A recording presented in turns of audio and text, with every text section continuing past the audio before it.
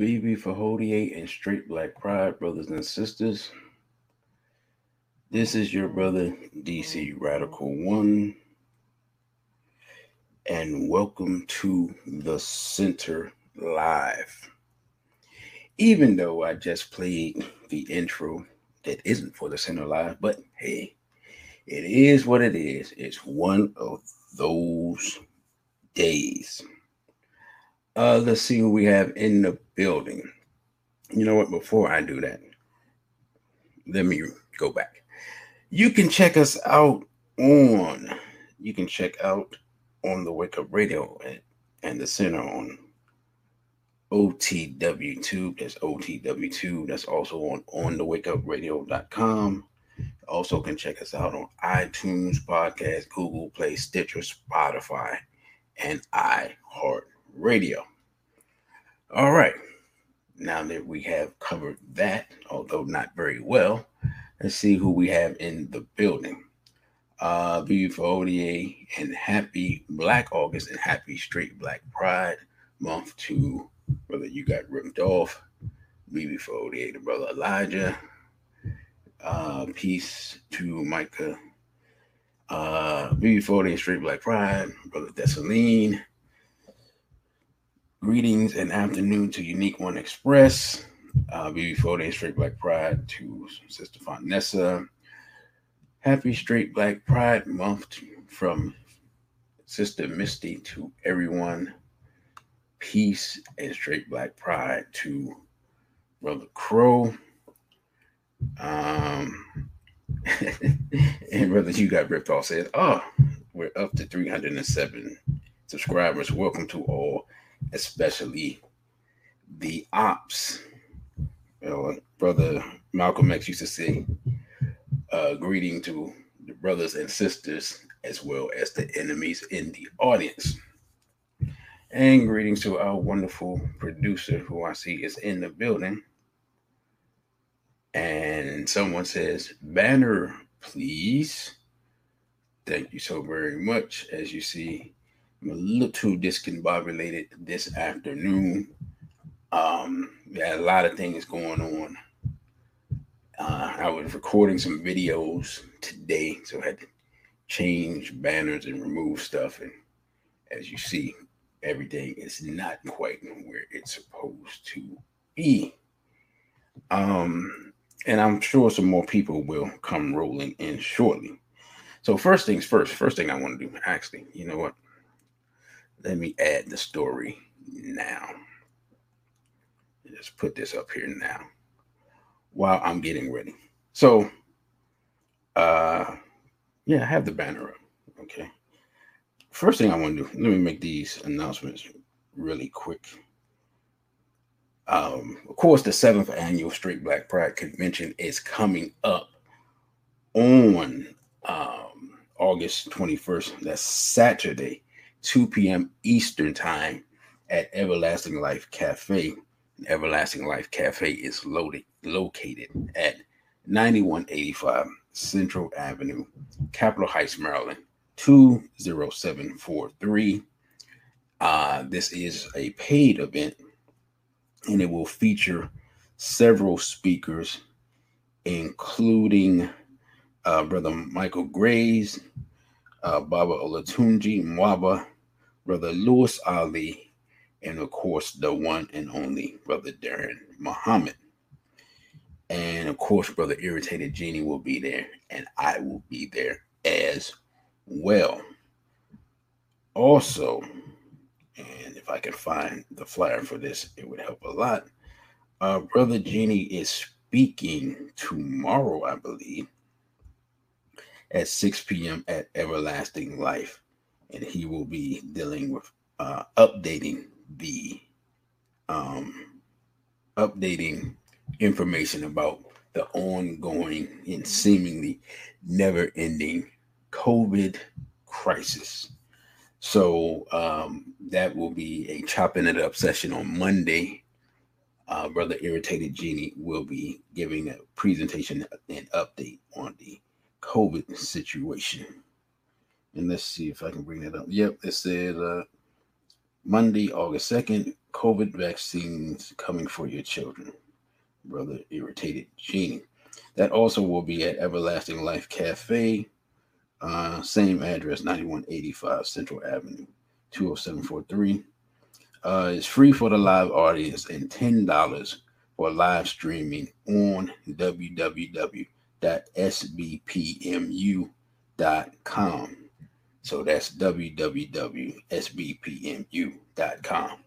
And brother, you got ripped off. Please remind me to put that um, in the description for this video because I'm not gonna remember. Also, I have a video loaded up that will maybe I don't know, maybe I'll move it up during the day. I'm not sure.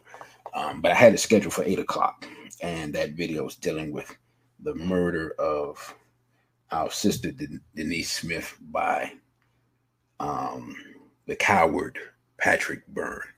And I don't know if you heard about this case. I made the video because I didn't think a lot of people would hear about it. This happened over on the West Coast in Tacoma, Washington, where U.S. Army Ranger brutally beat a black woman to death for absolutely no reason whatsoever. So I made a video about that, want to get that information out. And I plan to, I know I say this a lot, but seriously, I plan to basically do a video a day during Black August and see if the increase in content does correlate with an increase in subscribers. And so that is the plan. I have a couple of more videos in the queue as well about various subjects. So with that being said, and all of the announcements, and if there's any other pertinent information, y'all can put it in the chat. I think I have everything covered that I want to cover. Starting off, we're going to talk about today the most, greetings to Lord Bell, the most taboo topic in the Black community, and in a way, the most taboo topic in the world.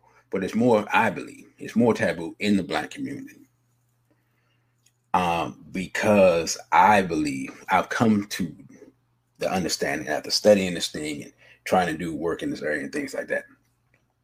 I believe that this topic has affected so many people negatively, and so many people know about it, and so many people have done things that are questionable and related to it. No one wants to talk about it. And so I've been saying for a while, I'm going to periodically talk about this. I'm going to periodically talk about it. And I have not. I just haven't. We've done all types of shows, videos, all this stuff, some lectures, whatever. Have not talked about it. So this is what happened. And by the way, for those that don't know, I'm talking about sexual abuse in the Black community. Child sexual abuse in the Black community. Let me specify. And what happened is that in the middle of the week, I didn't really have a topic at the time. I figured, something would happen during the week, and then I'll pick a topic and we go from there. And then I was thinking, I was like, let me, for a minute, I was like, I haven't done any relationship shows. I said I was going to do a relationship show.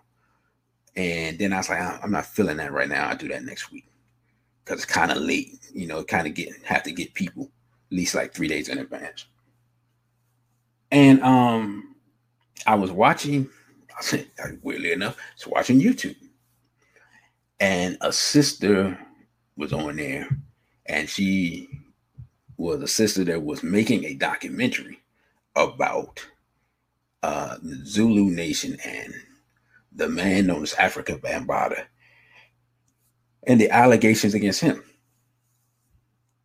And so for those that aren't familiar, in, I believe, 2016, and we're going to bring up some not some video, but some articles. In 2016, I believe that was the year, it came to light that the man known as Africa Bambaataa, because I actually do not know his real name. And I don't like to call him Africa Bambaataa. At one time we were calling him Greek Bambaataa because it became apparent during the discussion about this incident, these incidents, that he was obviously a homosexual. Now, he didn't say it, but one of the things that everyone who seemed to know him and people were around him were saying was that, oh, everybody know Bam was homosexual. That was one of the things. But the issue, that wasn't the issue. The issue was he a pedophile? BB4 and Straight Black Pride, BB4, amen. And so we're gonna talk about that because that's what sparked this discussion. We're gonna talk about other things before that, obviously, but that sparked this discussion. So I watched a sister. It was a sister named Leela Wills, and she was going to do a documentary. Something happened. I don't know if it was financial. Nobody wanted to distribute it. I'm not sure the whole thing, but she didn't get to put it together and make a documentary. So she decided to upload clips of it on YouTube, right? And when I saw it and I thought about it, my first thought was, did people not care about this? Because it was obvious it had been going on for decades, right? Like the people who were making the accusations were basically my age. The people who were around them, who were older young men and adults, are people who, some of them definitely have to be in their 60s. And this stuff appears to be going on. I mean, from my understanding, this stuff has to be going on since like the 80s. So we're talking about, well, by now, back then, maybe 35 years now, 40 years of covering up a mass. I mean, if the accusations are true, what amounts to like a mass pedophile ring that's cloaked in the shape of a gang, that's cloaked in the shape of a positive community organization, that's cloaked in the shape of a subculture of music. You see what I'm saying? Because a lot of people, well, not me, because that's not how I heard it, but I'm not from New York, but a lot of people look at Greek Bambaataa as like a godfather or the godfather of hip hop, however you want to say it. That wasn't the information that I was given. So I never looked at him that way. I'm not from New York. I never looked at him in a manner of reverence or anything like that. He was a guy that I had seen that did a song that was famous. He did a video and he dressed weird. That's just who he was. You know what I'm saying? Not from the Bronx, not from New York. I'm not, whatever was going on there was just something that I wasn't privy to. And so when when you see this thing and you start to hear it, and I saw it when I saw the sister with the videos, and she was talking about what was going on, and she was showing the clips of the different brothers. And these interviews, I believe most of these interviews were 3-4 years ago. It just reminded me of that whole thing, and it just took me back. And the reason it took me back is, for those who don't know, is that when this thing broke, what happened was that Brother Jenny was doing a lecture in New York around the time that it broke. He got with some other brothers. I know a brother named Doggy Diamonds that's like a hip hop reporter. He had his own platform. He was one of the people. I don't know who the other people were.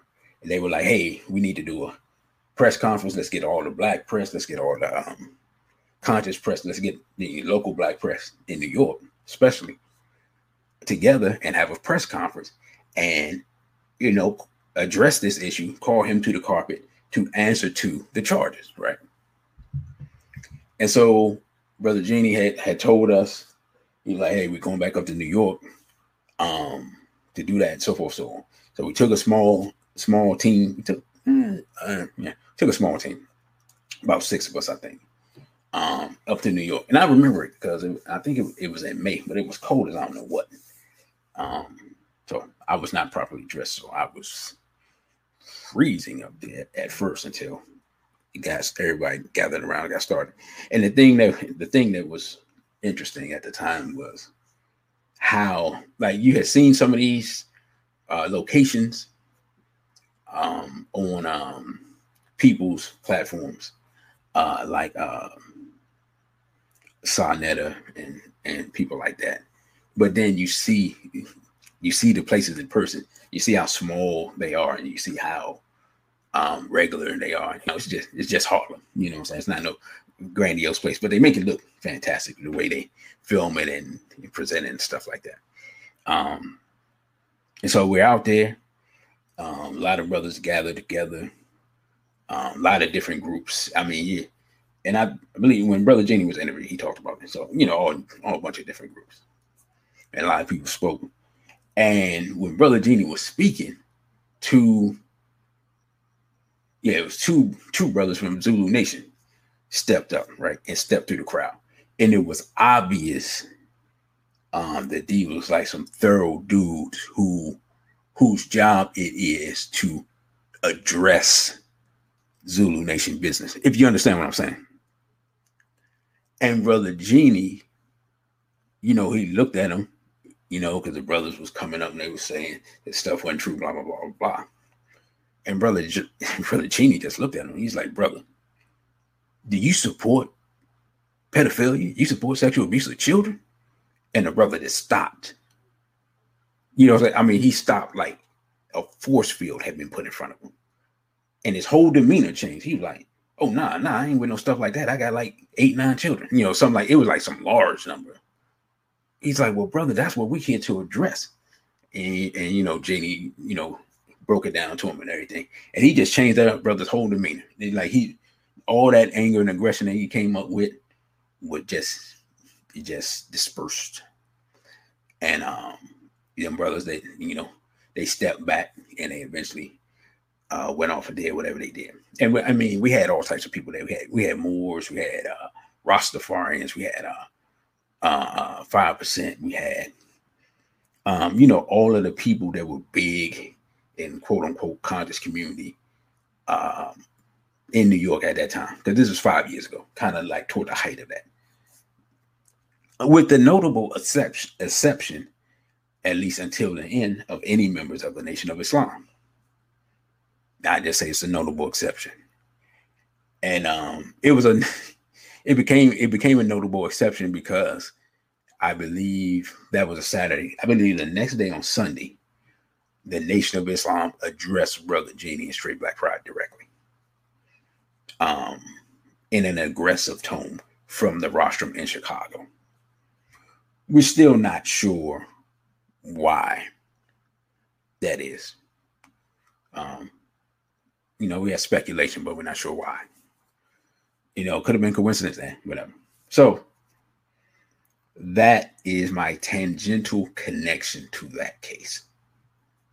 Then I would find out that Afrika Bambaataa had Greek Bambaataa had connections to Malachi York, Dr. Malachi York. And Brother Crow says Lance Taylor is European Bambaataa's name. Okay, all right, thank you, Lance Taylor.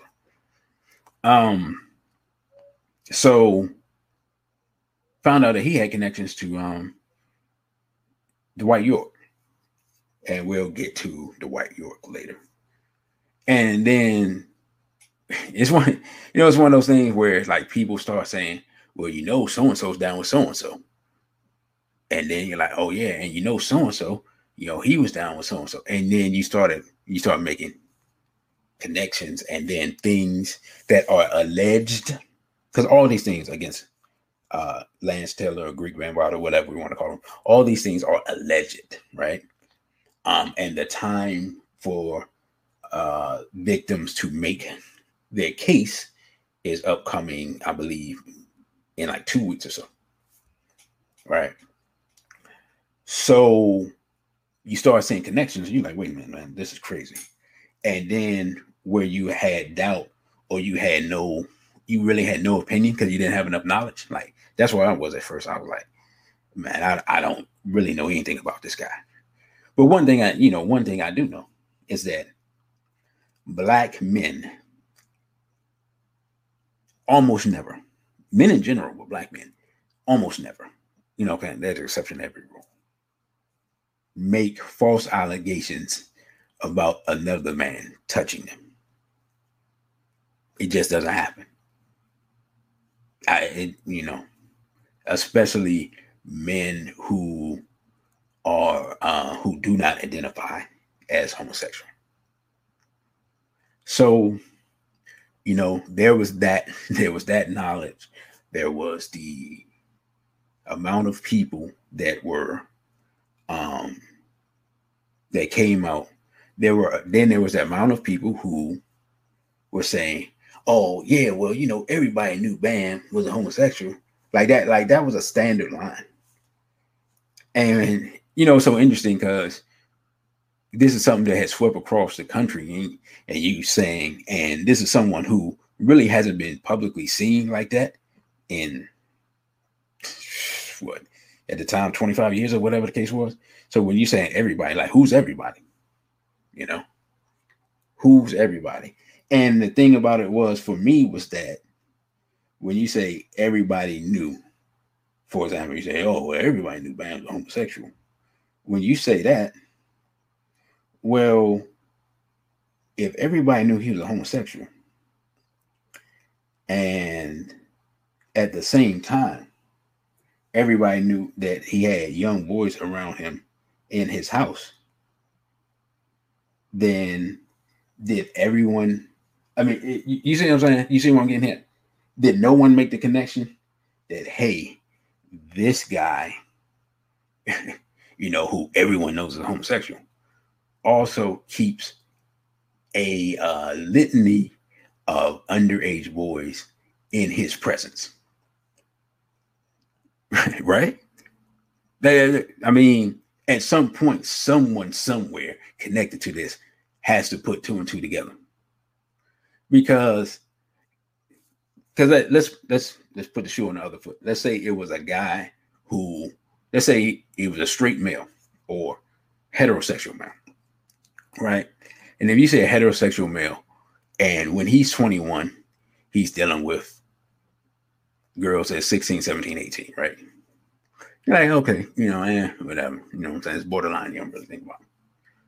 But if he's 25 and he has the same age range of girls around him, someone should be like, I don't know about that. By the time he's 30, if his dating pool hasn't aged with him, but he's aged 10 years, without question, if it's a male, somebody's going to say something. But in this case, nobody wanted to say anything. And Lord Bell says people knew what Greek was doing. They just wanted to keep getting paid or to keep hip hop history clean. Well, they keep hip hop history clean without question. We saw that with Karis One. And I'll get to that later. But what I wanted to do, I didn't think that I would go as deep into that story. I wanted to look at, like, I can't even say the history, but a few of the ridiculous scandals as far as in America, in major institutions, in America. And sister said Roxanne Shante spoke on things of this nature. I have not seen that. Was that in a documentary or something? Sister, let me know. And brother, you got ripped off. Said no one said anything about Prince with a 16-year-old either. I don't even know about that. You got ripped off. Put some more information in that. Who was 16 years old when he was with them? Because to be honest, I wouldn't be surprised, but I had not heard that. But first thing we're gonna do is we're gonna look at this first article. And this first article, go back here. It says Boy Scouts reach $850 million settlement with tens of thousands of sexual abuse victims. The settlement is the largest in a child sexual abuse case in United States history. Says tens of thousands of people who say they were sexually abused while scouts and filed suit against the Boy Scouts of America have reached an $850 million settlement, the largest in a child sexual abuse case in United States history. More than 84,000 people are part of the lawsuit against the 110-year-old organization, which has been plagued with claims of abuse from volunteers and leaders since the 1960s. The Boy Scouts of America filed for Chapter 11 bankruptcy last year as it faced mounting legal costs to defend itself against claims of sexual abuse against boys. Ken Rothweiler, an attorney at Eisenberg Rothweiler in Philadelphia, who represents the largest group of claimants, more than 16,800 people, says that this settlement is a start. The insurance rights for the past 40 years will be put into a trust that the survivors groups will control and that could amount to billions more for the victims.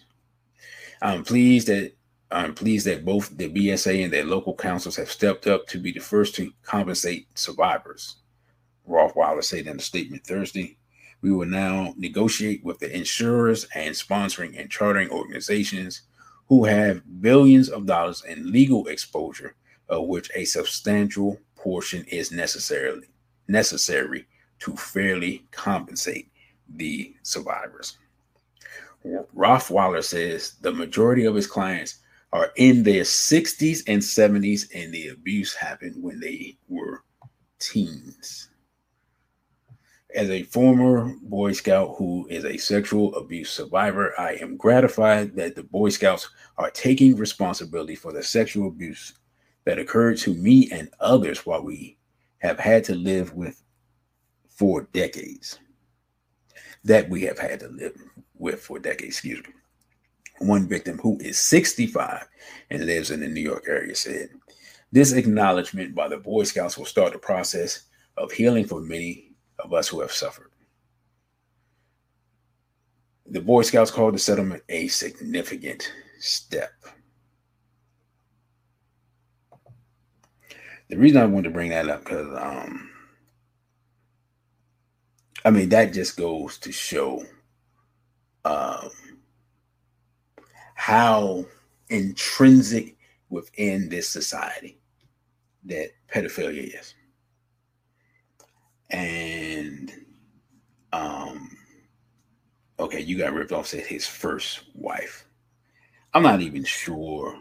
Okay, I would have to look at that because I'm not even sure, Prince's whole array of women he was messing with. I would have to go back and look at that. But thanks for that info.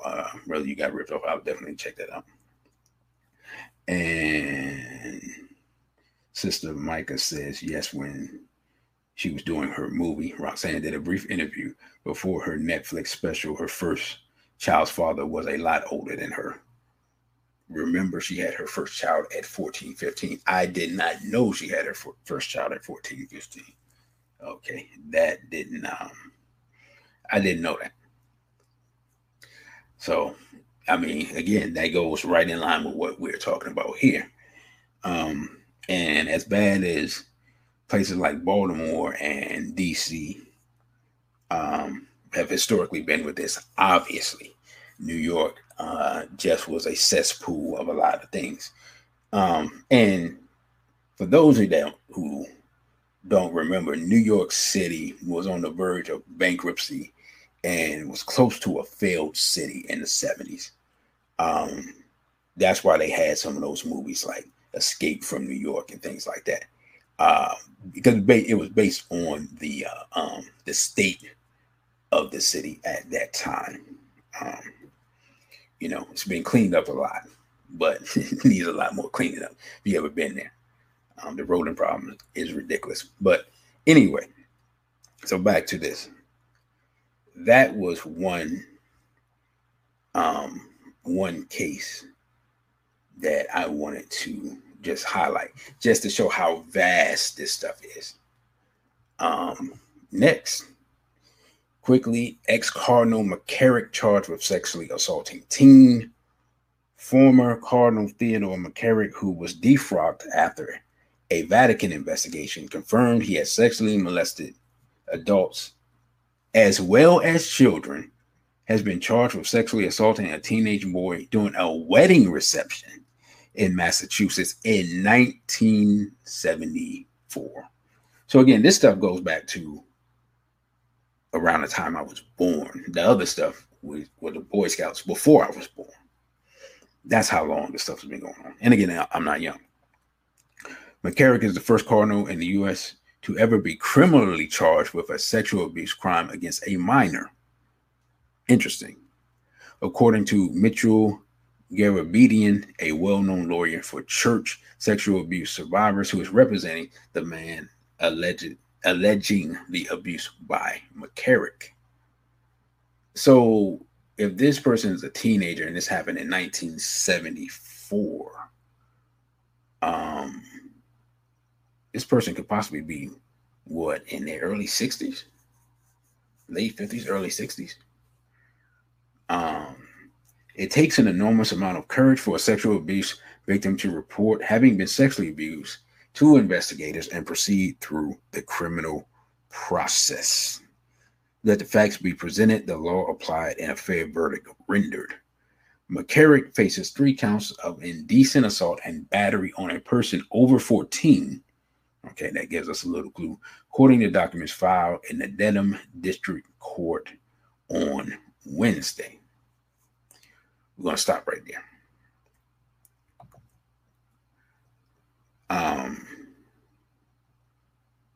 Now, you know what? My bad. Let me put him back up.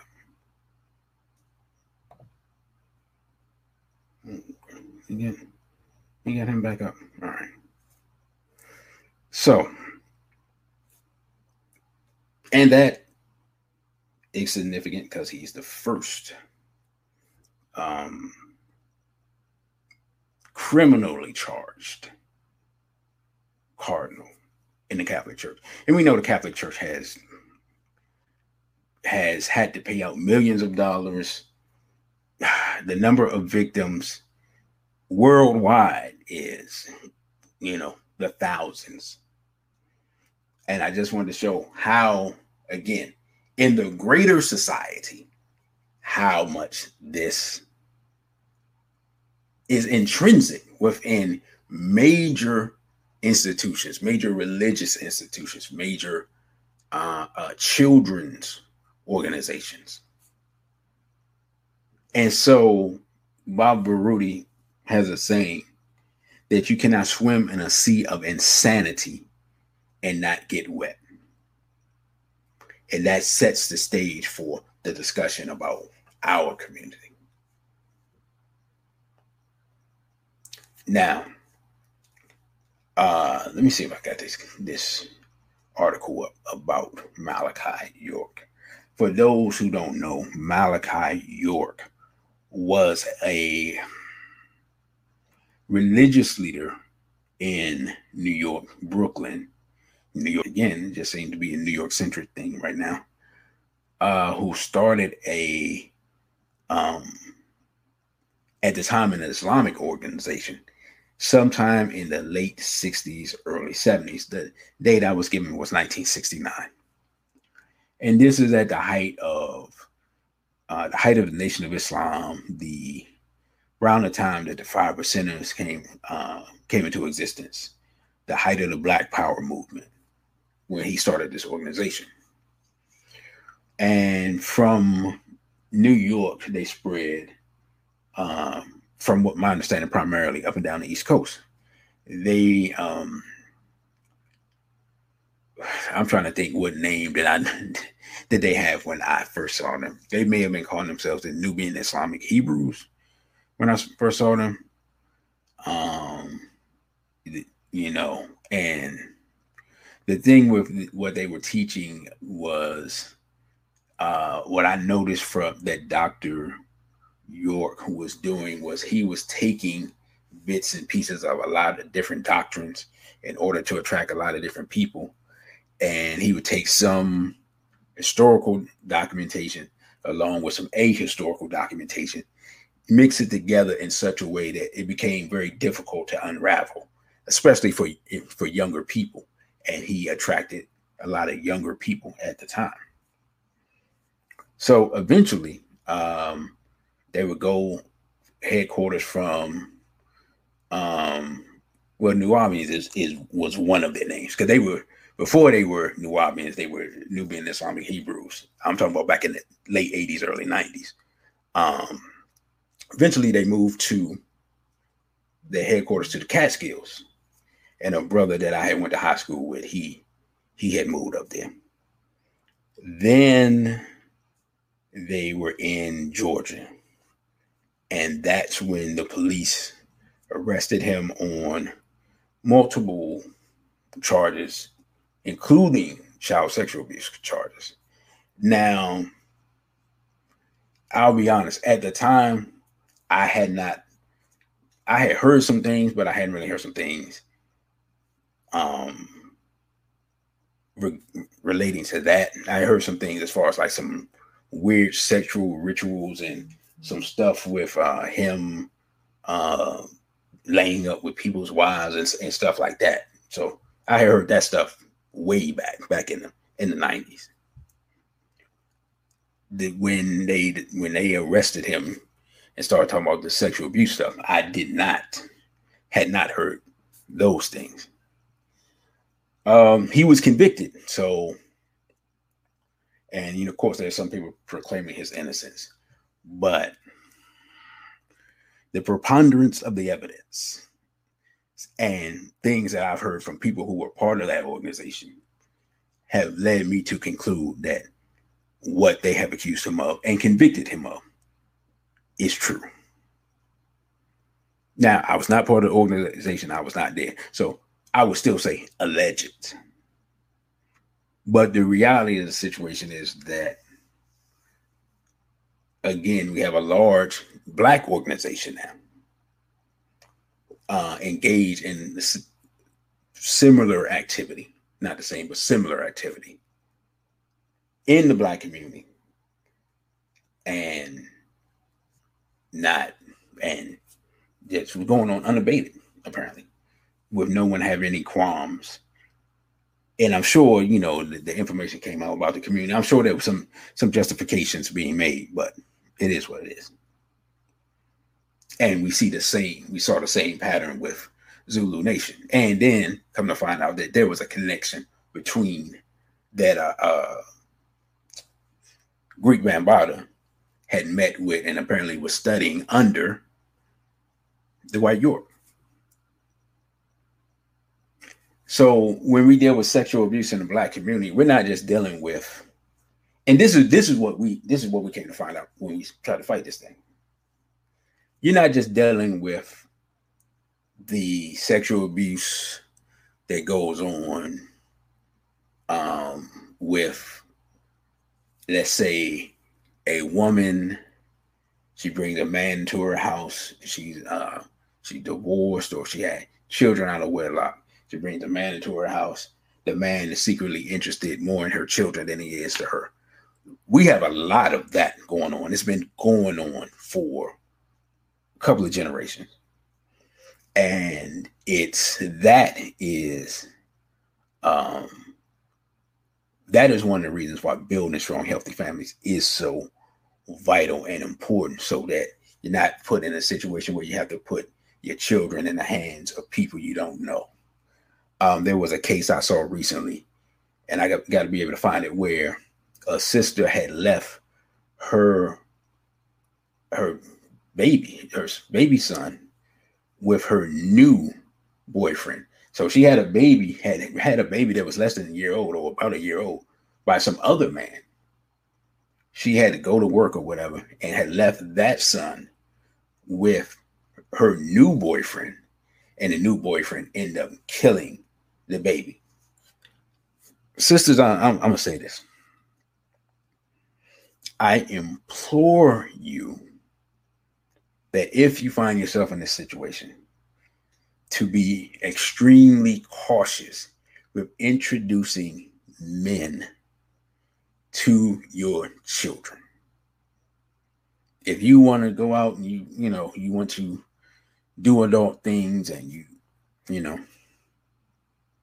want to engage in entertainment, please keep your children out of it and away from people you don't know until you know these people. Right? Because these things happen, and predators are looking for these situations to insert themselves into and to do what they do. In addition to that, we have the in-family sexual abuse. Right? We're all familiar with this stuff. And it's to the point where we have children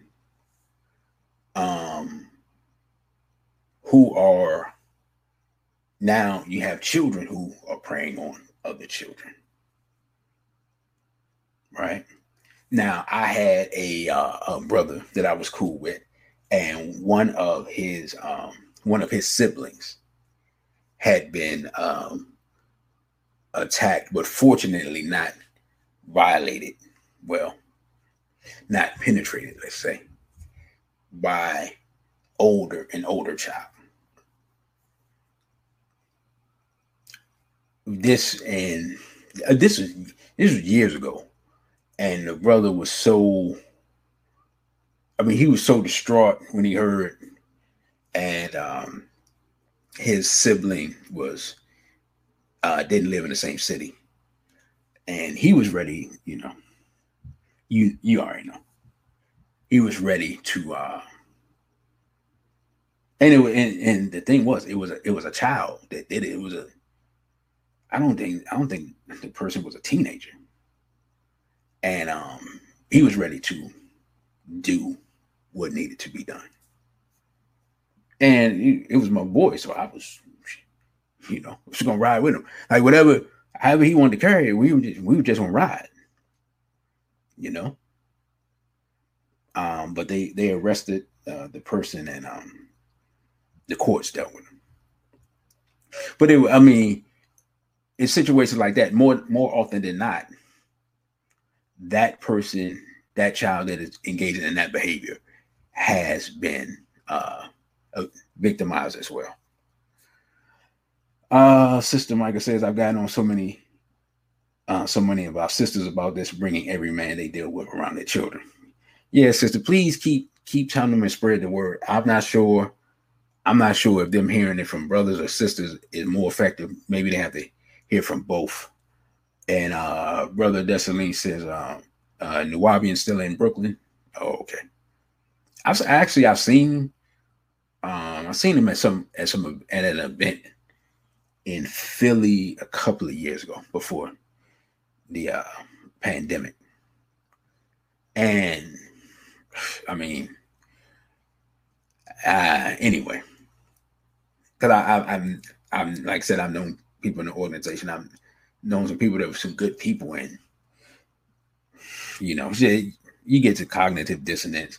Then you get people who came after the fact and don't know what really happened. They just know the story that they've been given, things like that. So those things happen.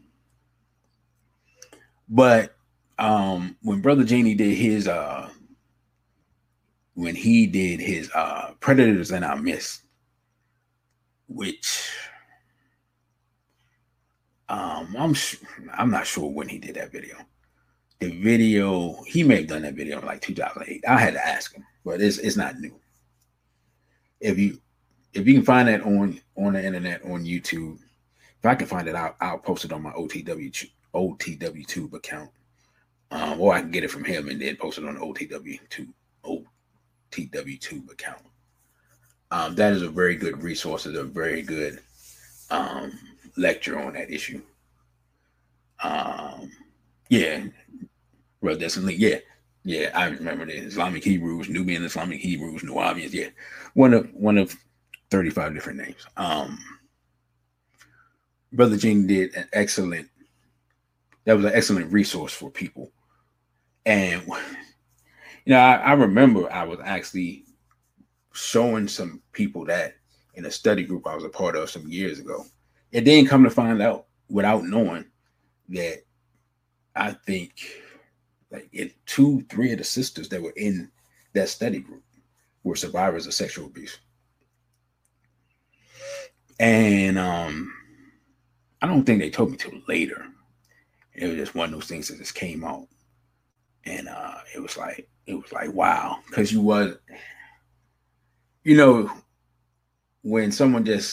a sister when she lets you know that, right? She brings that up. It's very difficult as a man to know what to do other than to let them express themselves and say what happened.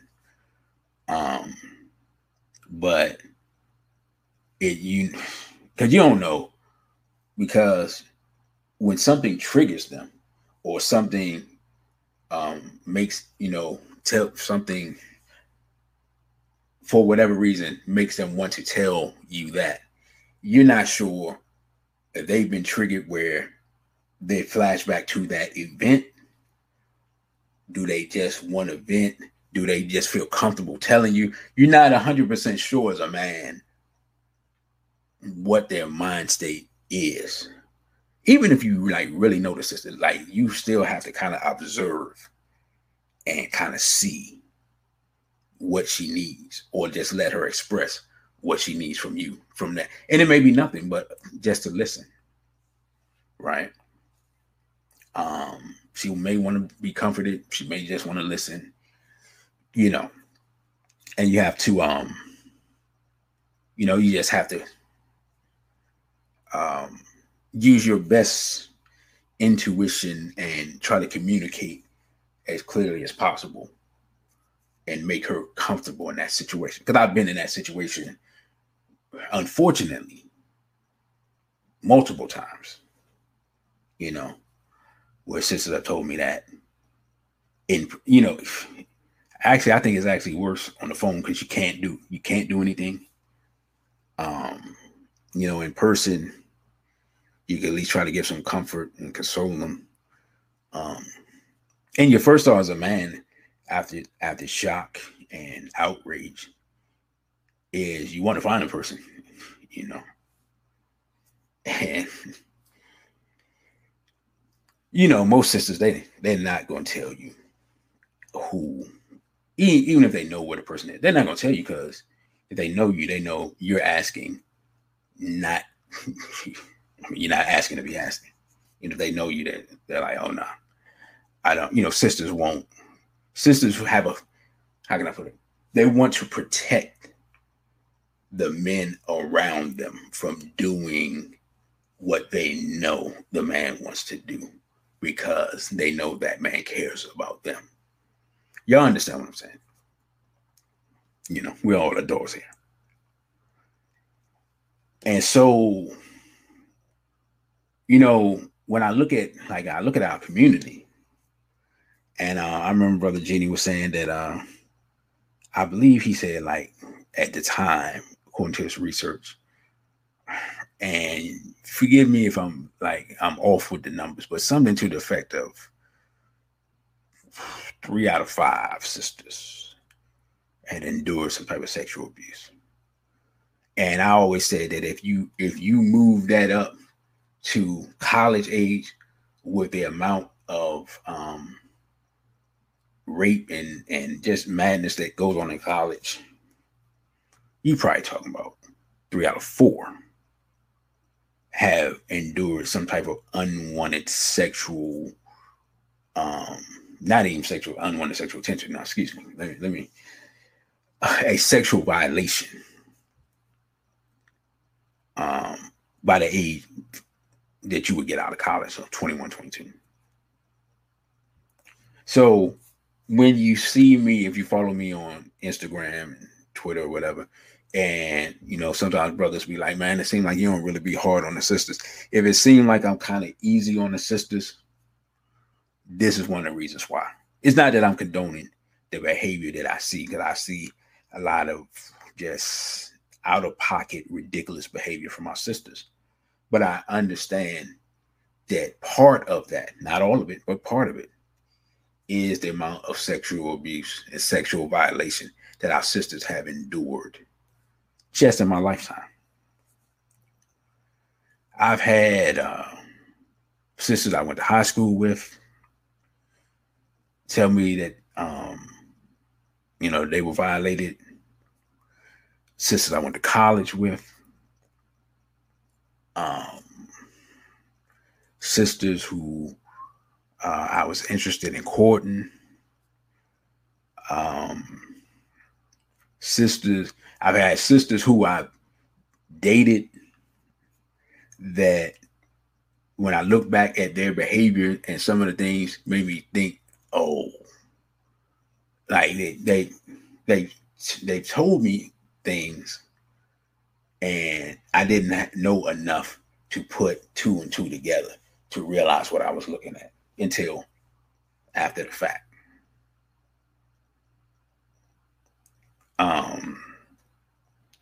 And so, when people ask, well, why do you care? Because it's greatly affected my life. And it's something where it keeps coming up, or for a while kept coming up over and over and over and over. Right. And, it just may be one of those things where when people see that that's something you care about, see there's something you're fighting against, they feel comfortable opening up to you.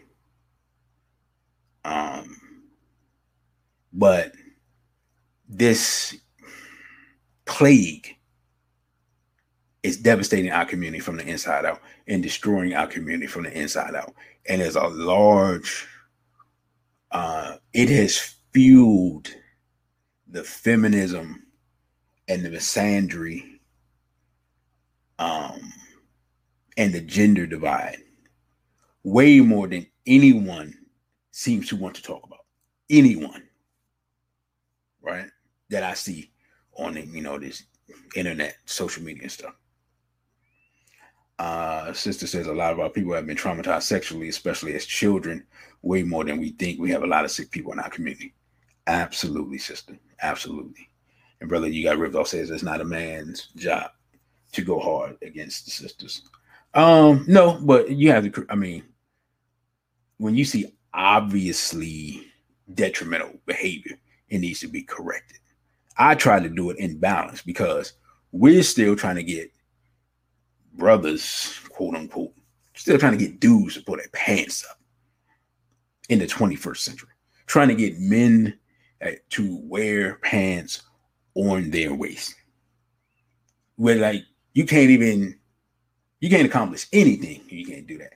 We still fighting the N-word. Garvey was fighting the N-word 100 years ago. He was fighting us being called the N-word by them.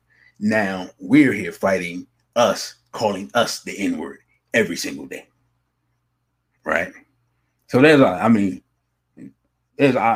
so much out-of-pocket behavior that I don't have enough breath in my body to sit here and point it out and correct it via this medium or any other.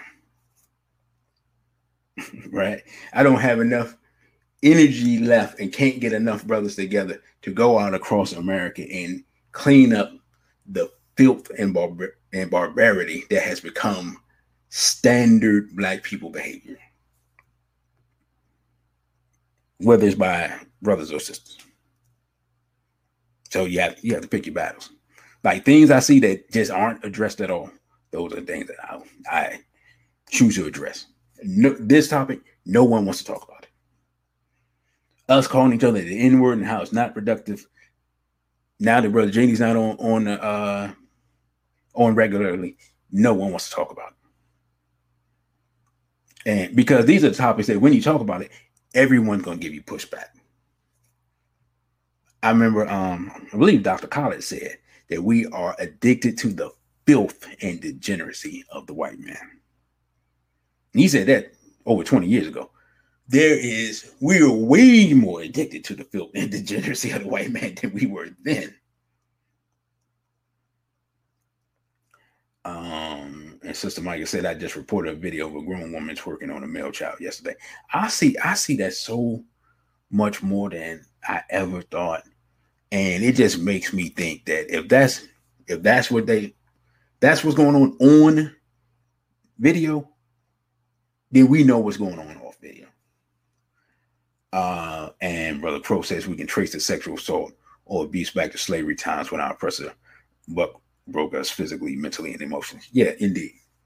Because the thing about it is that it's very weird, and it may be one of those things where this is one of the things that they covered up most, and we never dug into it. The European, until Baba Rudy and Brother Jenny started really digging into this history, the European history of rape as a weapon, we always saw as used against our women. We didn't make the connection between being used against men and being used against children, right? And the small hats and the Arabs are complicit in all this stuff too. The Arab castration of boys. There's something wrong with you to do that.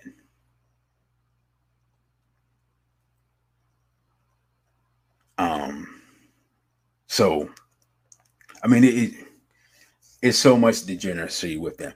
I was telling people, and I don't know if I put this in a lecture or not. I thought I did, but maybe I didn't. Look up the concept of cabin boys, right? And what's deep is I remember watching, I believe it's the original Roots. And in the original Roots, right, there's a scene where the white captain has a young black boy in his cabin. And I was like, oh, that's the cabin boy. And then I thought about it. I was like, you know what? This is pederasty. Cabin boys is an outgrowth of the Greek concept of pederasty, a grown man sexually violating a little boy. Because when the European quote unquote explorers, right, when they started exploring in 14, 15, 1600s, they didn't take women. And so they would usually take a couple of teenage boys. And because some of the trips were so long, especially since they didn't really know where they were going, they they called explorers because they didn't know where they were going. And so they utilized the adolescent boys for sexual gratification on these month-long and 2-month-long trips that they were on. I mean, you look it up. It will allude to it. It won't put you all the way there. You have to connect dots. This is part of European culture.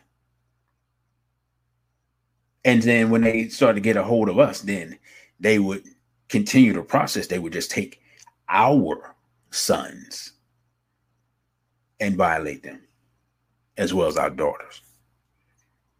This was on the ship, and sometimes before you got on the ship. Baba Barudi's K-Buka lecture. If you ever I don't know if he's going to do any more in person with everything's going on, but you get to feel what our ancestors went through. So yeah, it goes back to that, and the history of rape that the European uses. That's just been their MO since we run into them, and they practice on each other in the cave, and they mastered it. But we've been greatly affected by it to the point where we are mastering violating each other. Where for years men were violating little girls, now it's almost like some get back or something. You see a lot of grown women doing a lot of inappropriate stuff on video with extremely young boys. We're not talking about like this stuff I see. These are little. I've seen little boys. I've seen babies, women twerking in front of. I mean, baby look like 2 years old or something. 4 years old, 5 years old. Maybe 7, 8-year-old little boys that look like they at a strip club or bachelor party. Like you don't really know what's going on because it's crazy. And so it's so crazy, you're not even like trying to notice the environment. All you see is there's a child, there's a woman who is virtually naked in front of the child putting the child's hands on her, and like this stuff would just be on the internet. It's just there. So if that's happening, we already know what time it is. It's reached a point where people aren't even ashamed and aren't even hiding the savagery, degeneracy, and barbarity. And yet, with all this going on, when you start talking about sexual abuse in the Black community, no one has anything to say. No one has anything to say. I remember when the whole Greek Bambaataa thing came out, and KRS-One, right? Gotta talk about it. Was like, I mean, he was just saying some wild, nonsensical, ridiculous madness that's like, bro, what that don't have nothing to do with nothing. And he was talking about, it's hip hop and blah blah blah, and this ain't got nothing to do with hip hop and blah blah blah. And Bambaataa has done all this for hip hop, blah blah blah. And I'm listening to him. I'm like, I at the time I was shocked. Like I remember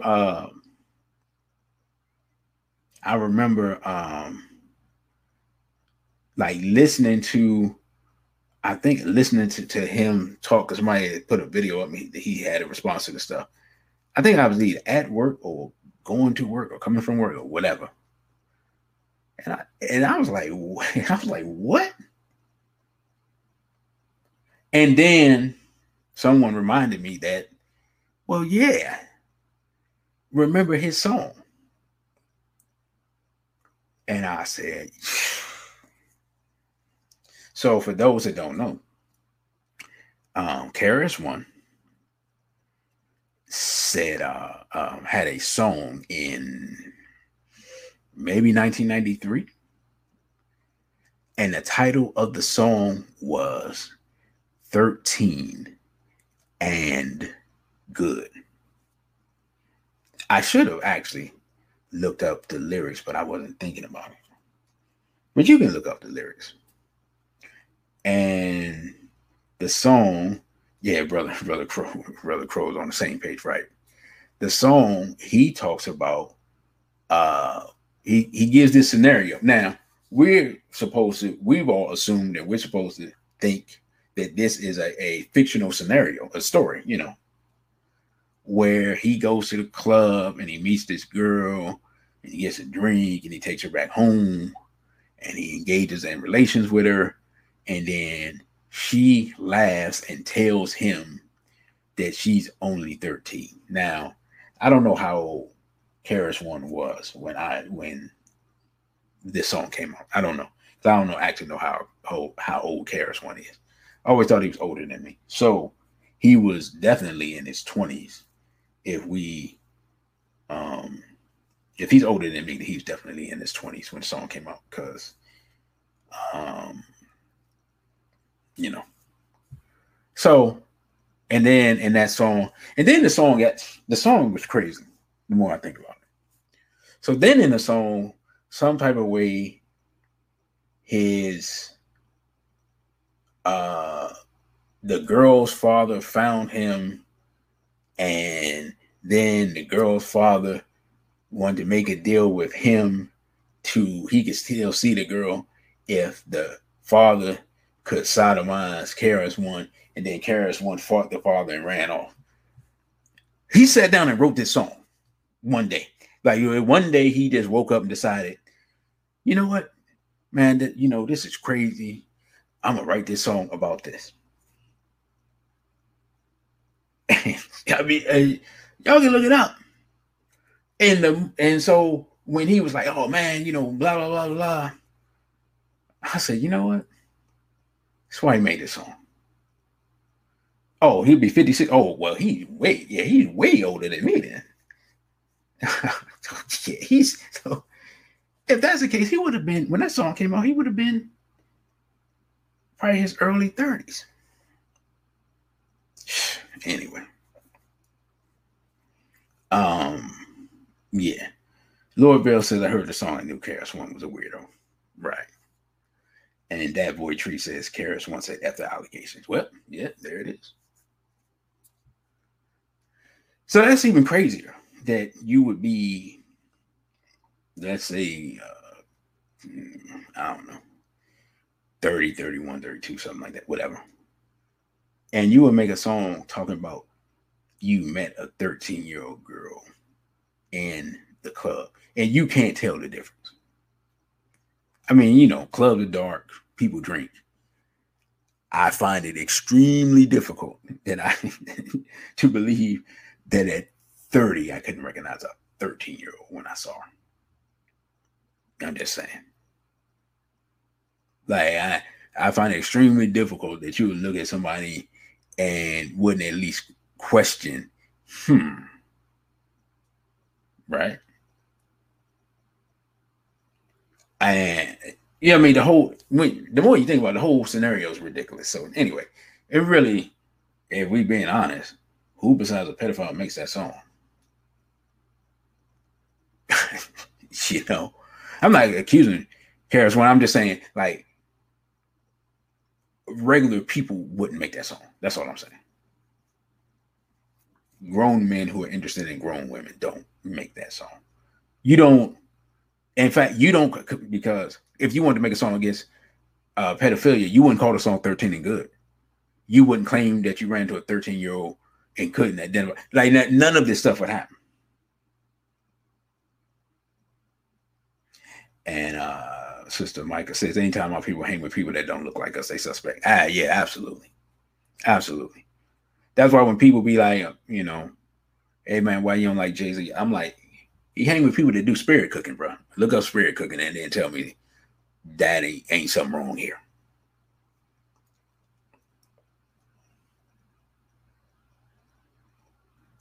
Lord Bell says, I was 18 and a 13-year-old girl was trying to holler. I declined because she looked like JLP. And I was 18. KRS-One had no excuses. And KW Don says he was 27 at the time the song was written. Well then. Right. I mean, what I'm saying? I mean, like, anyway. So when you look at it within that context, his response to the article and the issue that is before us on the screen is not that difficult to understand. And one thing I've always said is that one of the reasons why so few people want to address the issue of sexual abuse is because so many people are either victims or survivors, or they have done something of questionable um, of questionable sexual nature. Like 20-year-old men dealing with 15-year-old girls. You know, that those types of things. You know, people, you know, boys wrestling and some boy grabs another boy and the boy that was grabbed not really sure what in the world is going on. I mean, you know what I'm saying? Like, there's a lot of things that happen in the community, even to with when people are children from other children. So much of that stuff is going on in our community that when you say it, everyone gets triggered and everyone wants to pull back and everybody is silent and everybody starts thinking about something that happened or they did or somebody in their family did or they heard about and then nobody wants to talk about it. That's what happens in our community. But the problem is, of course, if you don't talk about it, you can't do nothing to stop it. And if you can't do nothing to stop it and it continues, the insanity in the community continues. And no one asks when young men act out and want to shoot up and kill everybody, what's wrong with this young man? We always just say, oh, it's poverty, it's this or that. Now, sometimes it's not poverty. Sometimes it's sexual abuse. And sometimes it manifests as a person, a young man, wanting to prove his masculinity that he feels has been taken from him by being as ultra aggressive and violent as humanly possible. But we don't want to address the sexual abuse. So how are we going to address the manifestations of it? We were sisters running around that just don't want to put on any clothes. They don't got tattoos all over themselves. They're having sex with everybody in sight. We just looking at her like, man, what's wrong with her? But we never put together, maybe his sister was violated. It's gotten to the point, right? It's gotten to the point where standard or what we would call, quote unquote, what some people would call, quote unquote, hood rat behavior or modern impoverished community female behavior and the manifestation of sexual abuse have come so close that you can't tell the difference. The promiscuity oftentimes is the outgrowth of sexual abuse, right? The rebelliousness, the being loud and aggressive to protect yourself from further violation, all these things that we see that have become stereotypes about women are oftentimes manifestations of sexual abuse. Now they become so married and intermingled in Black female culture that you can't separate the two. Tattoos all over your body. All of these things we see in our women, which, like I said, now is just a standard thing. You see sisters with tattoos all over them all the time, piercings and all over them all the time, crazy hair colors all the time. All of that is the standard. I watched the Olympics last night. Like 3 sisters had, I think 2 of the sisters had like wild colored weave that was running on track. You had a sister that was throwing a shot put that, I mean, she looked like some type of weird cartoon character. She had green hair and purple hair, big old gigantic sister because she's throwing an iron ball. And it looked crazy. I mean, I told somebody, I said, this woman looks like the Joker, one of the Joker's bodyguards or something. And she had the Olympics. But this is becoming the standard of young women, how they dress, how they act. And so we can't even tell the difference. Brother, you got ripped off. Says Prince met his first wife when she was 16. He was in his 30s. Maite.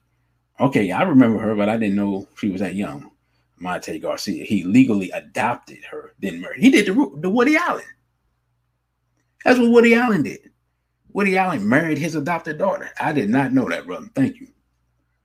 Brother KW Don says, I'm in my mid 40s. I would not entertain anyone under 25. I can understand that. Brother Crow says NWA had a song, It Don't Matter, Just Don't Bite It. I do remember that about a 14-year-old girl doing sexual acts with a dog male. NWA had done more destruction to our community than we want to admit, all being spurred on by the small hat Jerry Heller. And Sister Michael says, facts I've known of our people molested in church, school, sports, you name it. And the music industry is just a prostitution and drug ring. And don't forget Hollywood. You know, the music industry in Hollywood is just a cesspool. And the thing about the music industry is now that the things that allegedly women did in Hollywood to get roles and things like that, now men are doing to get contracts. As Dr. Collar would say, some of our young brothers are bending over and giving evil an opening. And then we wonder what's wrong with them. With all the weird colored hair and, you know, rapping at a hyper pace and all these high-pitched voice dudes that I'd be hearing. I'm like, where's the masculinity, the base, the manhood? And Sister Micah said, Dr. Dre been suspect.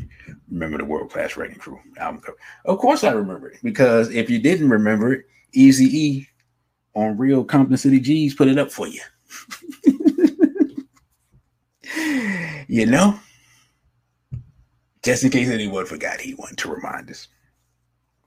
Yeah, and not to go off on a tangent with Dre, but yeah, I never did get a chance to edit that video, that Tupac video, where Suge Knight is talking about the rift between Dre and Pac, and that rift being based in Dre's proclivity for engaging with men, allegedly. This is all allegations. This is all alleged.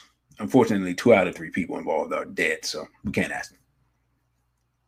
But I was going to put that in the video because the rainbow assault on Tupac's legacy. And I'm not a Tupac fan, but I know what he wasn't, and I know what he wouldn't have advocated. So that's why I was going to do the video. But it's kind of hard to edit out. It's kind of hard to edit out Tupac cussing once he gets hyped in order to make a video that can pass. They can be put on YouTube. So I kind of tabled that one. I tried. I didn't have enough bleeps on my computer. They're coming in such rapid succession. I was just like, man, you know what? I didn't even think about it. I'll do that video and put it directly on OTW2. Y'all can see it there. And you got ripped off. Say you do know that Dre is a common gay nickname. No, I did not. No, sir, I did not. Y'all got me all off track laughing. You got to try to bring some levity to this subject that is very disturbing. And like I said, I wanted to do this show just because I've known so many sisters, man, that I don't have many brothers who have come to me, but I had a lot of sisters come to me. And man, it's so heartbreaking and disturbing, and really, when sister tell you this, all you want to do is comfort this sister, and then call your boys and go find a dude and talk to him. Yeah, y'all know what I mean. And KW Don says Dre be funding a non-black woman for $3.6 million per year for life. Well, I mean, hey, don't even, you know what? That, yeah, I know. I get on that another day. I mean, don't even get me started. He should have known what that was when he met her. From my understanding, she was already divorced from an NBA athlete when he met her. So it is what it is. But when you mystified and mesmerized, but that which isn't you, these types of things happen. You know. But yeah. Let me get away from Dr. Dre. But yeah, so back in 2016, we yeah, I didn't finish that story. Anyway, going way back, my bad. After we went up to New York and they had the press conference and we all gathered and we had went somewhere to eat and talk and politic and try to make some plans to follow up on the press conference, right? You know, then I said, you know, the next day, Nation of Islam, they attacked Straight Black Pride for whatever reason. Then Brother Genie and Brother Tazariak of the ISUPK, I believe. If I got the wrong organization, I apologize to the brother for years. But yeah, Brother Tazariak, I believe Captain Tazariak at the time, I'm not sure about now, ISUPK. Him and Genie did, Brother Genie did a lecture together dealing with sexual abuse. They rented I believe it was the Alhambra Ballroom in Harlem. And so I remember traveling to New York before they got there, spent the weekend in New York, right? Man, I was looking forward to this. I'm like, man, this is going to be interesting. We're going to, build with these brothers, ISUPK. They have strong brothers there. I had my issues with the doctrine and things like that, but none of that mattered at this time. That's it. And that's the thing I want to point out is that at that time, in that space, none of that mattered. We didn't care about anybody's doctrine. We didn't care about their ideology. We didn't care about their religious organization or any of that stuff, right? Any of that stuff. Y'all know what I'm saying. We didn't care. We only cared about addressing the issue and building some momentum to stop sexual abuse in the Black community. And so we got there. Now, mind you, brothers that's connected in New York, along with ISUPK and others, are spreading this information for like maybe 2 months. So I'm going up there and I'm thinking, oh man, there's gonna be mad people there, and we're gonna, we're gonna do this. Brother Genie gonna do his thing. Got these brothers doing security. Got SBPM up there. You know what I'm saying? And man, this is gonna be great. And so we got brothers that's gonna come out. And brother, at the time, Brother Hassan Campbell came to the event. I can't remember if he was supposed to speak. But I can't remember all the details, but he was there. I still got the picture of him, Brother Gene. I don't think Brother Ronald Savage, I don't think he came. He came to the press conference, but I don't think he came to this event. Troy Terrain, aka Star, was there. He had helped break that story on his show. No, not trying to name drop, but I'm just letting y'all know the people that were involved. And so the event comes, and I'm like, I think I was running late, weirdly enough, even though I was already in New York. You know how it is. And I get there, and I'm looking around. I'm like, okay. And I'm looking at the facility, and it's like a ballroom. It's a big ballroom. And I was like, okay, yeah, this is nice, man. There's a lot of space here. Okay. And some other people were there, and they were vending. And I'm like, all right, man, yeah, the crowd should be here any minute. And, let me get ready and talk to the brother and see what they need, what's going on. And, check with Brother Gene and SBPM, so forth, so on. All right, cool. Y'all don't need me for that. I can relax. Now, these were the days when I could relax. Y'all, if you come to an SBP event in the last 3-4 years, you don't get to see me relax much. So I'm like, all right, sit down, chill, and talk to some people. And I'm waiting for the people to show up. And the event starts. And I'm waiting for the people to show up. And I think Brother Tazariak spoke first. And I'm waiting for the people to show up. And Brother Genie speaks. And I'm still waiting for the people. Needless to say, very few, like the number of people that we expected, probably 20% of what I expected to show up showed up. Come to find out that on the same day at the same time, there was another event going on in Harlem that some people that were at the press conference helped set up, which means they knew that they were taken away from our event. And at that point, we realized how big an issue that was. And what we have come to realize since then is that in addition to the individual acts of sexual abuse that are being passed on generationally in our community, there's organized efforts by people in high up places in the Black community in general, right? Even seeping into what at that time would have been called the conscious community. And that we were fighting something way bigger than we thought, that was way more organized, that was able to sway people or to cajole people or to pay people or to threaten people. And sometimes all of the above, to not join the fight against sexual abuse in the Black community. And Sister Farnessa says, y'all can read it. Again, I was there. I saw this stuff play out, and I'm like, what in the world is going on? We were so disappointed.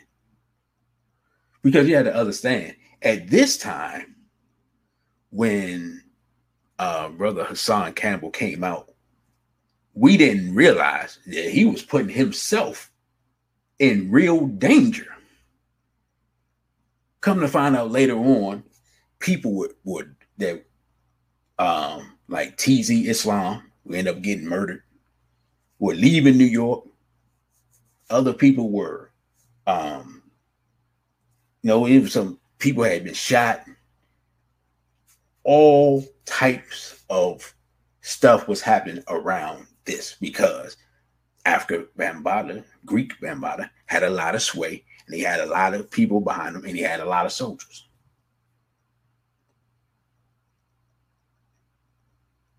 And he was, it wasn't just them involved in this thing trying to derail what we were doing. But that was enough. I mean, that was enough. There were other people who shall not be named because I can't prove it. But it appeared like they had stake in this and derailing what looked like a unified front against child sexual abuse in the Black community, starting with people who would be in the quote unquote conscious community. Lord Bell, to be completely honest, I've never known what his problem was. A lot of times what happens is that people have a problem with you because what you're addressing is something that involves them. Now, SBPM addresses a lot of stuff, so I don't know which one it is. Or there's a fear that if people get with what Brother Genie was promoting and the straight Black pride aesthetic, it would take away from what other people were doing and take money out their pocket. Because one thing about Brother Genie, he's serious about this. This is all he does. Like, he's race first all the time. He's against pedophilia all the time. He's against homophilia all the time. He doesn't take, you know what I'm saying? Like, he doesn't take any time off. Like, he's thinking about, how can I save black people every day? If you see him drinking a smoothie at E-Life, he's trying to figure out, how can I save black people? If you see him selling something at E-Life, he's still thinking, how can I save black people? I mean, so he's 100% sincere. So sometimes what happens is, when you're not 100% sincere, you see somebody that is real, it's intimidating. And that's not to say that Brother Genie is perfect. It's just that he's dedicated to this cause completely. And at that time, when he was younger, he comes through like a hurricane, wiping away everything in his path. And people fear that, because they like, this dude is actually serious. I'm kind of serious, or I'm doing this to make money, or whatever some people are doing, but that guy's serious. You see what I'm saying? So a lot of times that causes confusion when people know that you're sincere. I mean, let's be real. There's a lot of people in our community that aren't here, like Malcolm X, because people see that this guy's serious. He's 100% committed to this stuff. You see what I'm saying? So, and that's another thing that's been part of our community forever. So, back to the issue at hand, and what time is it? I'm gonna take this to about 4. I thought I started late, but I'm not sure, because I was kind of trying to get everything together late, you know. And I was going to use video, but then I remembered, y'all know I got a copyright strike. I'm going to redo that homophile video, but you know where you can find it. In fact, originally this show was supposed to be about the homophiles. But I was like, you know what? Let's deal with this issue, because, like I said, it was inspired by seeing that video, the sister's video. If you want to see those videos, Sister Leela Wills,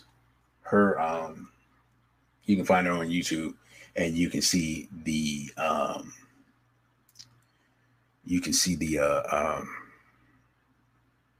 interviews that she did with various people. And Sister Farnessa says Sarnetta also likes to use controversy and the lust for foolishness amongst black people to sell tickets. Yeah, no question.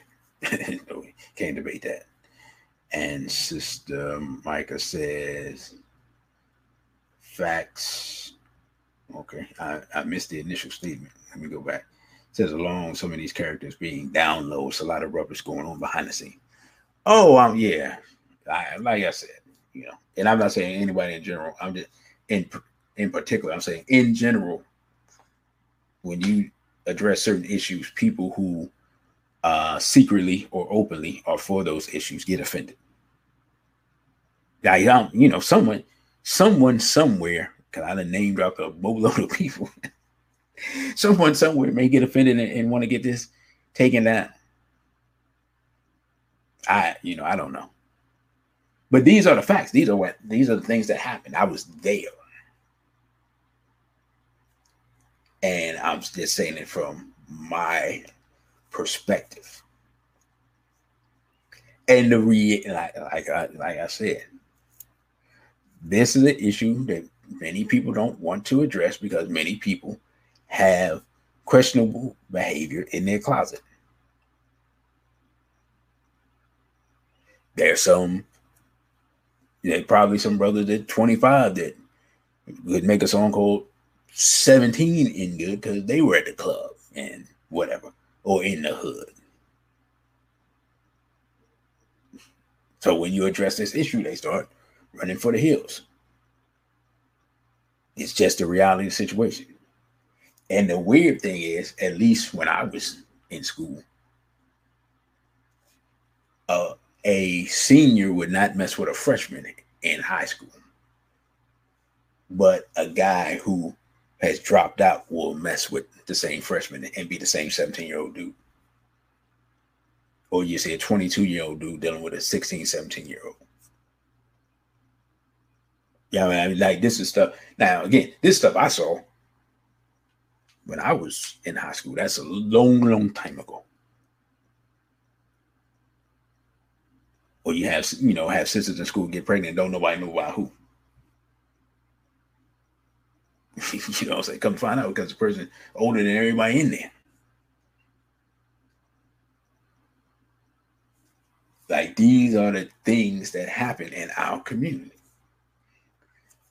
Another thing, this was probably 3 years ago. I remember we had a New York chapter. The brothers and sisters in New York had came upon a situation where he was not a pastor, but a church, I believe he was a deacon in his church, had sexually violated his own daughter. And the brothers and sisters went up there to the church in New York again. Not trying, I promise you, I'm not trying to make New York look bad because, just so happened that that's where the center of where this stuff was going.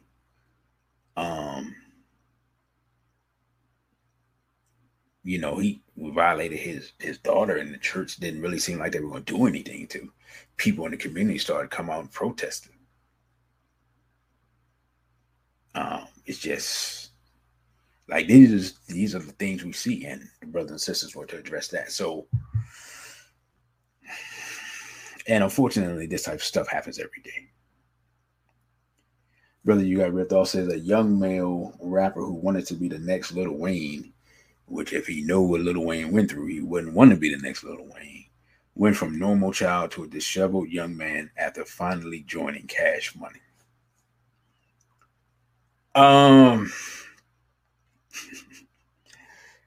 Talking to people in New Orleans, the sexual abuse issue in New Orleans is quite high and quite a problem.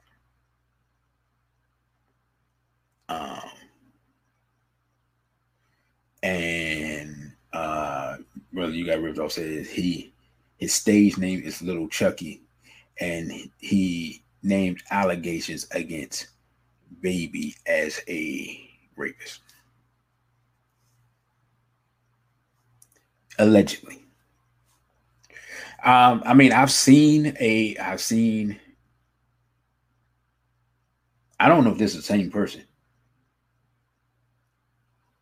but I've seen a young man make that allegation publicly that the way he got his deal, and this could be a different person, was he was violated by Baby.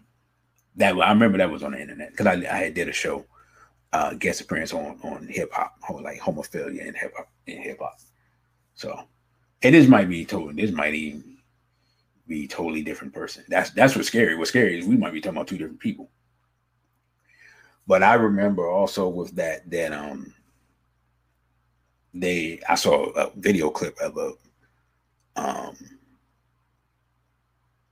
a concert, and one of the New Orleans groups, whoever Mannie Fresh was with, and they were inviting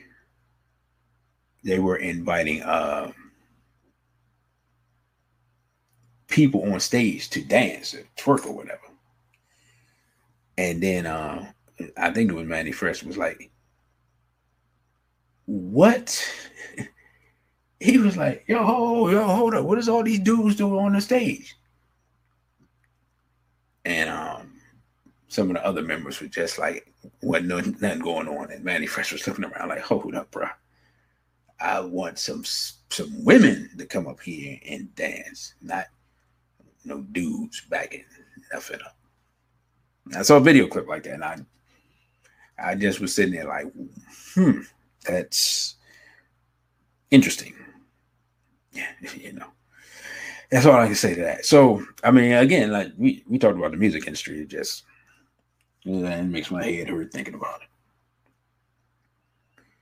The insanity of Hollywood, of what whites, especially white women, have to endure, has become to the music industry what young black men have to endure. And I remember I heard a video, and even though Pop wasn't underage, but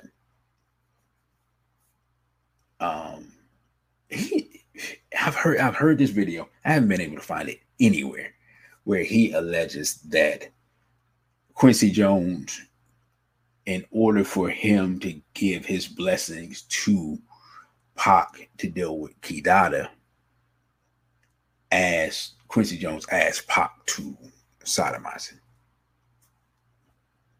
I haven't been able to find that video anywhere.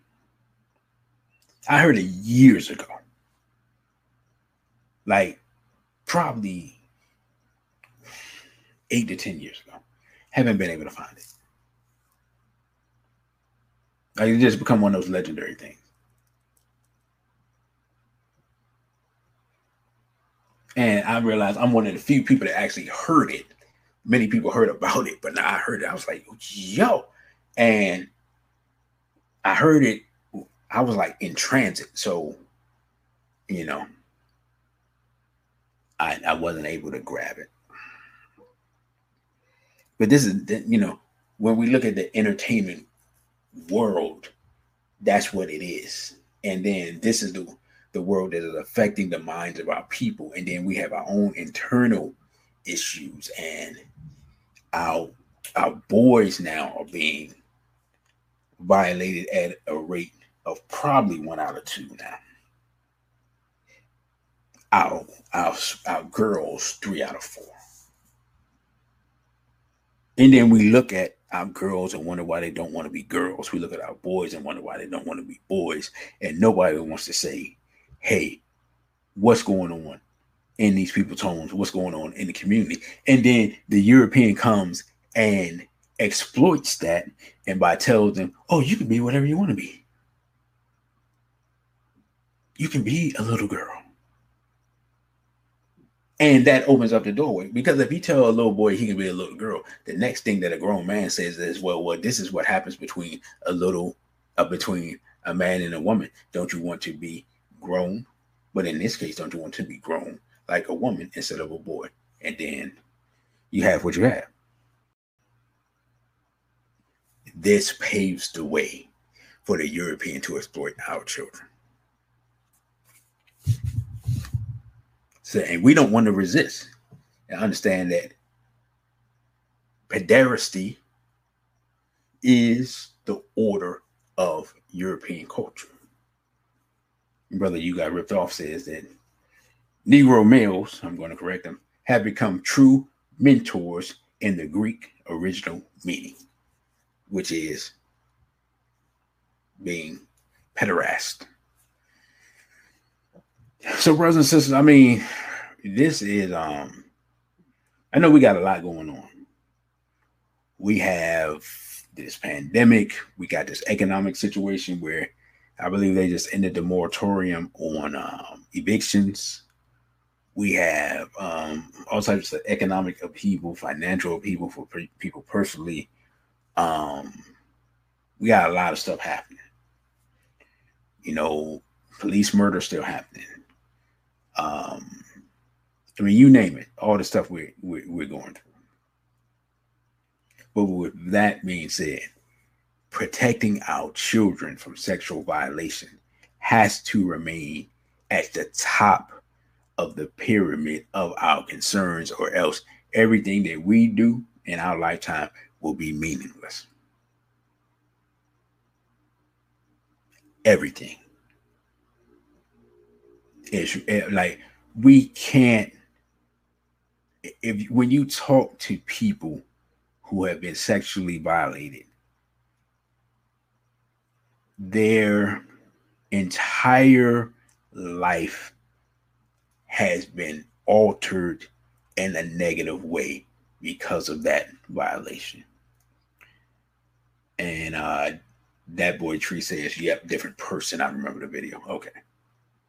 That makes it worse. It makes it worse. It's a different person, right?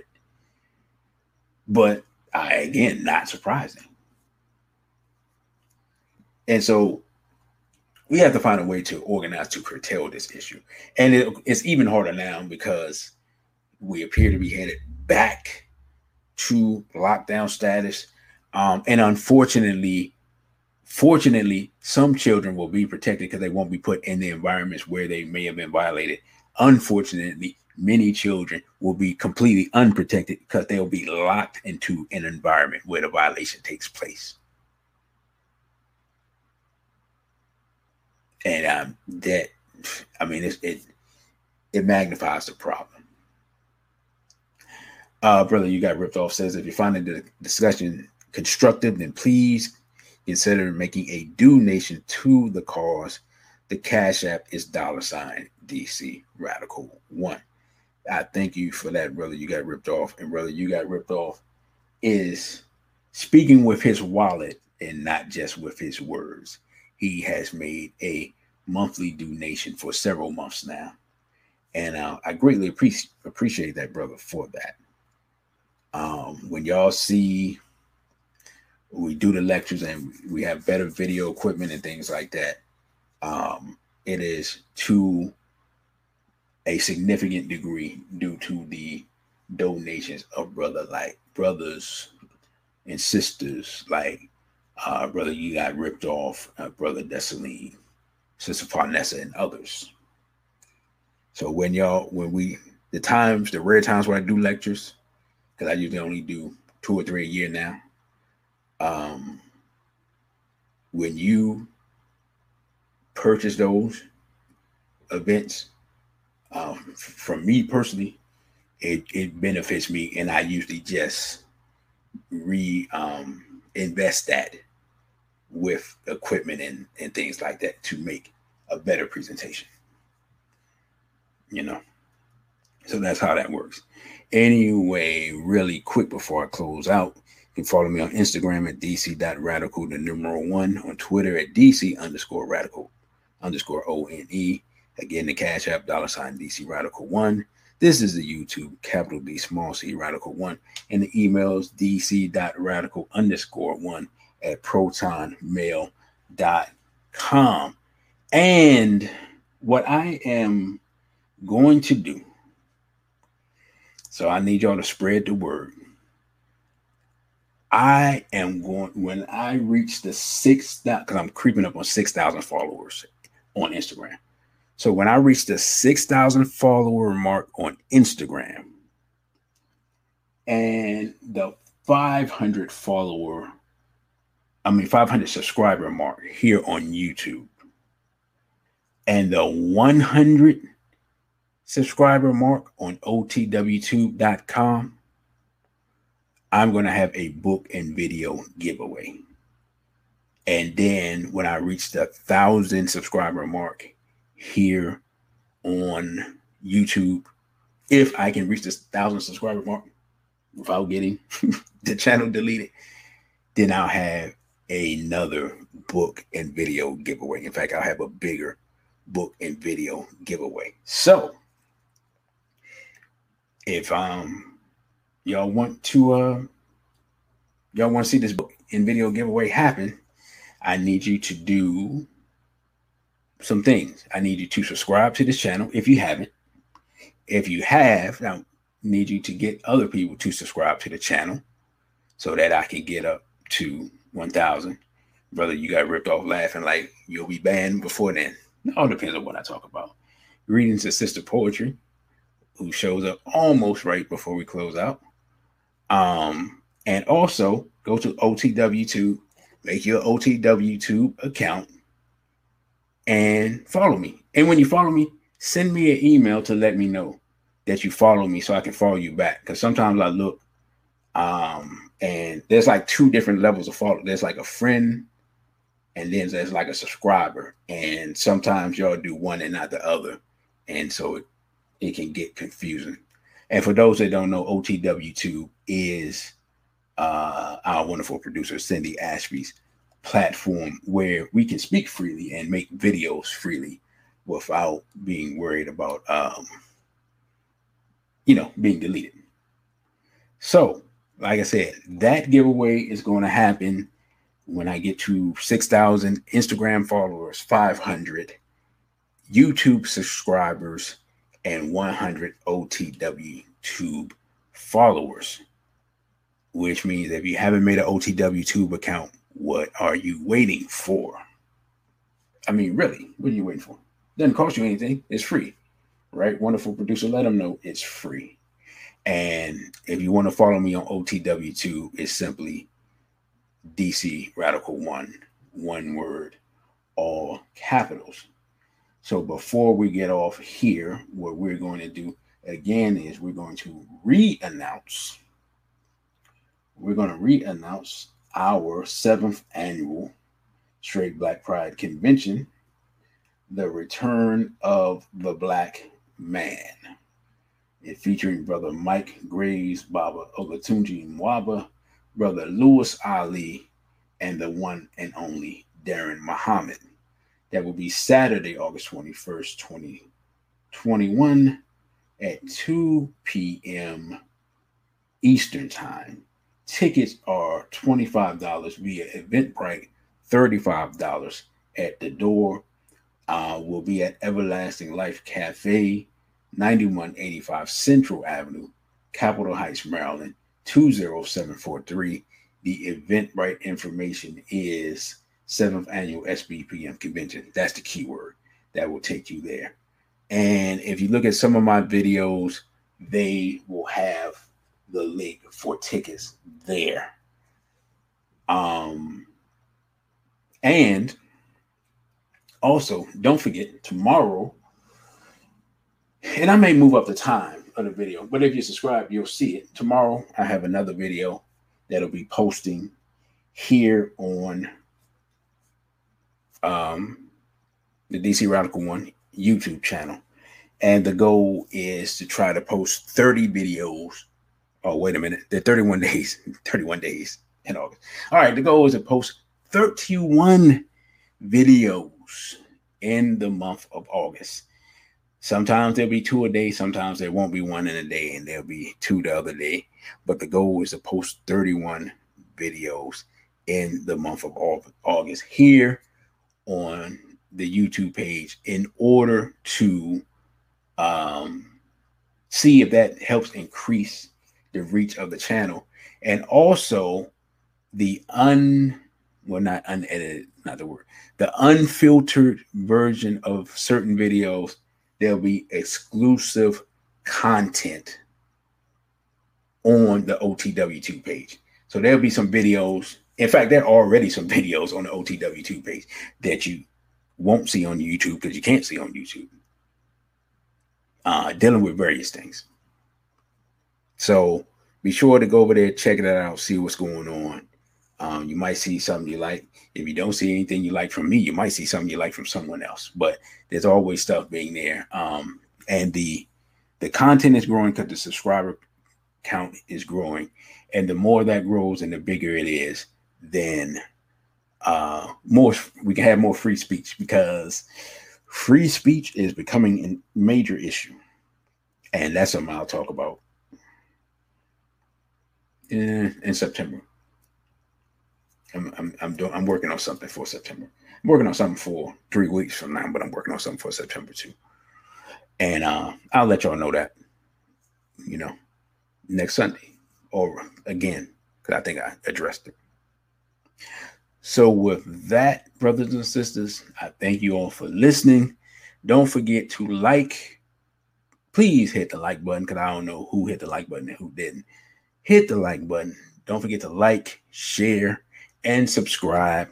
Please go to OTW2 join OTW2 as well. If you're not following me on Instagram, follow me on Instagram. You can follow me on Twitter as well, although I'm not as active there.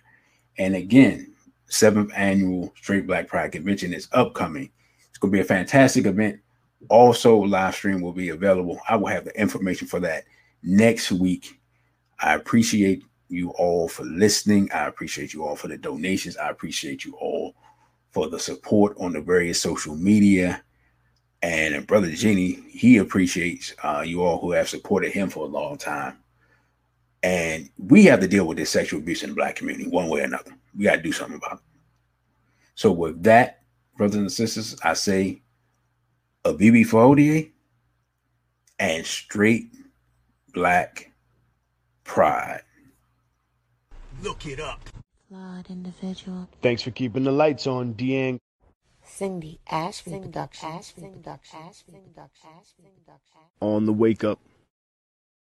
Now search in the search bar for OTW2, which is the page we're going to subscribe to. Click subscribe, click add as friend, as well as click where the videos are. Click on a video to view, like that video, as well as comment. And your exercise is done. Thank you for your support.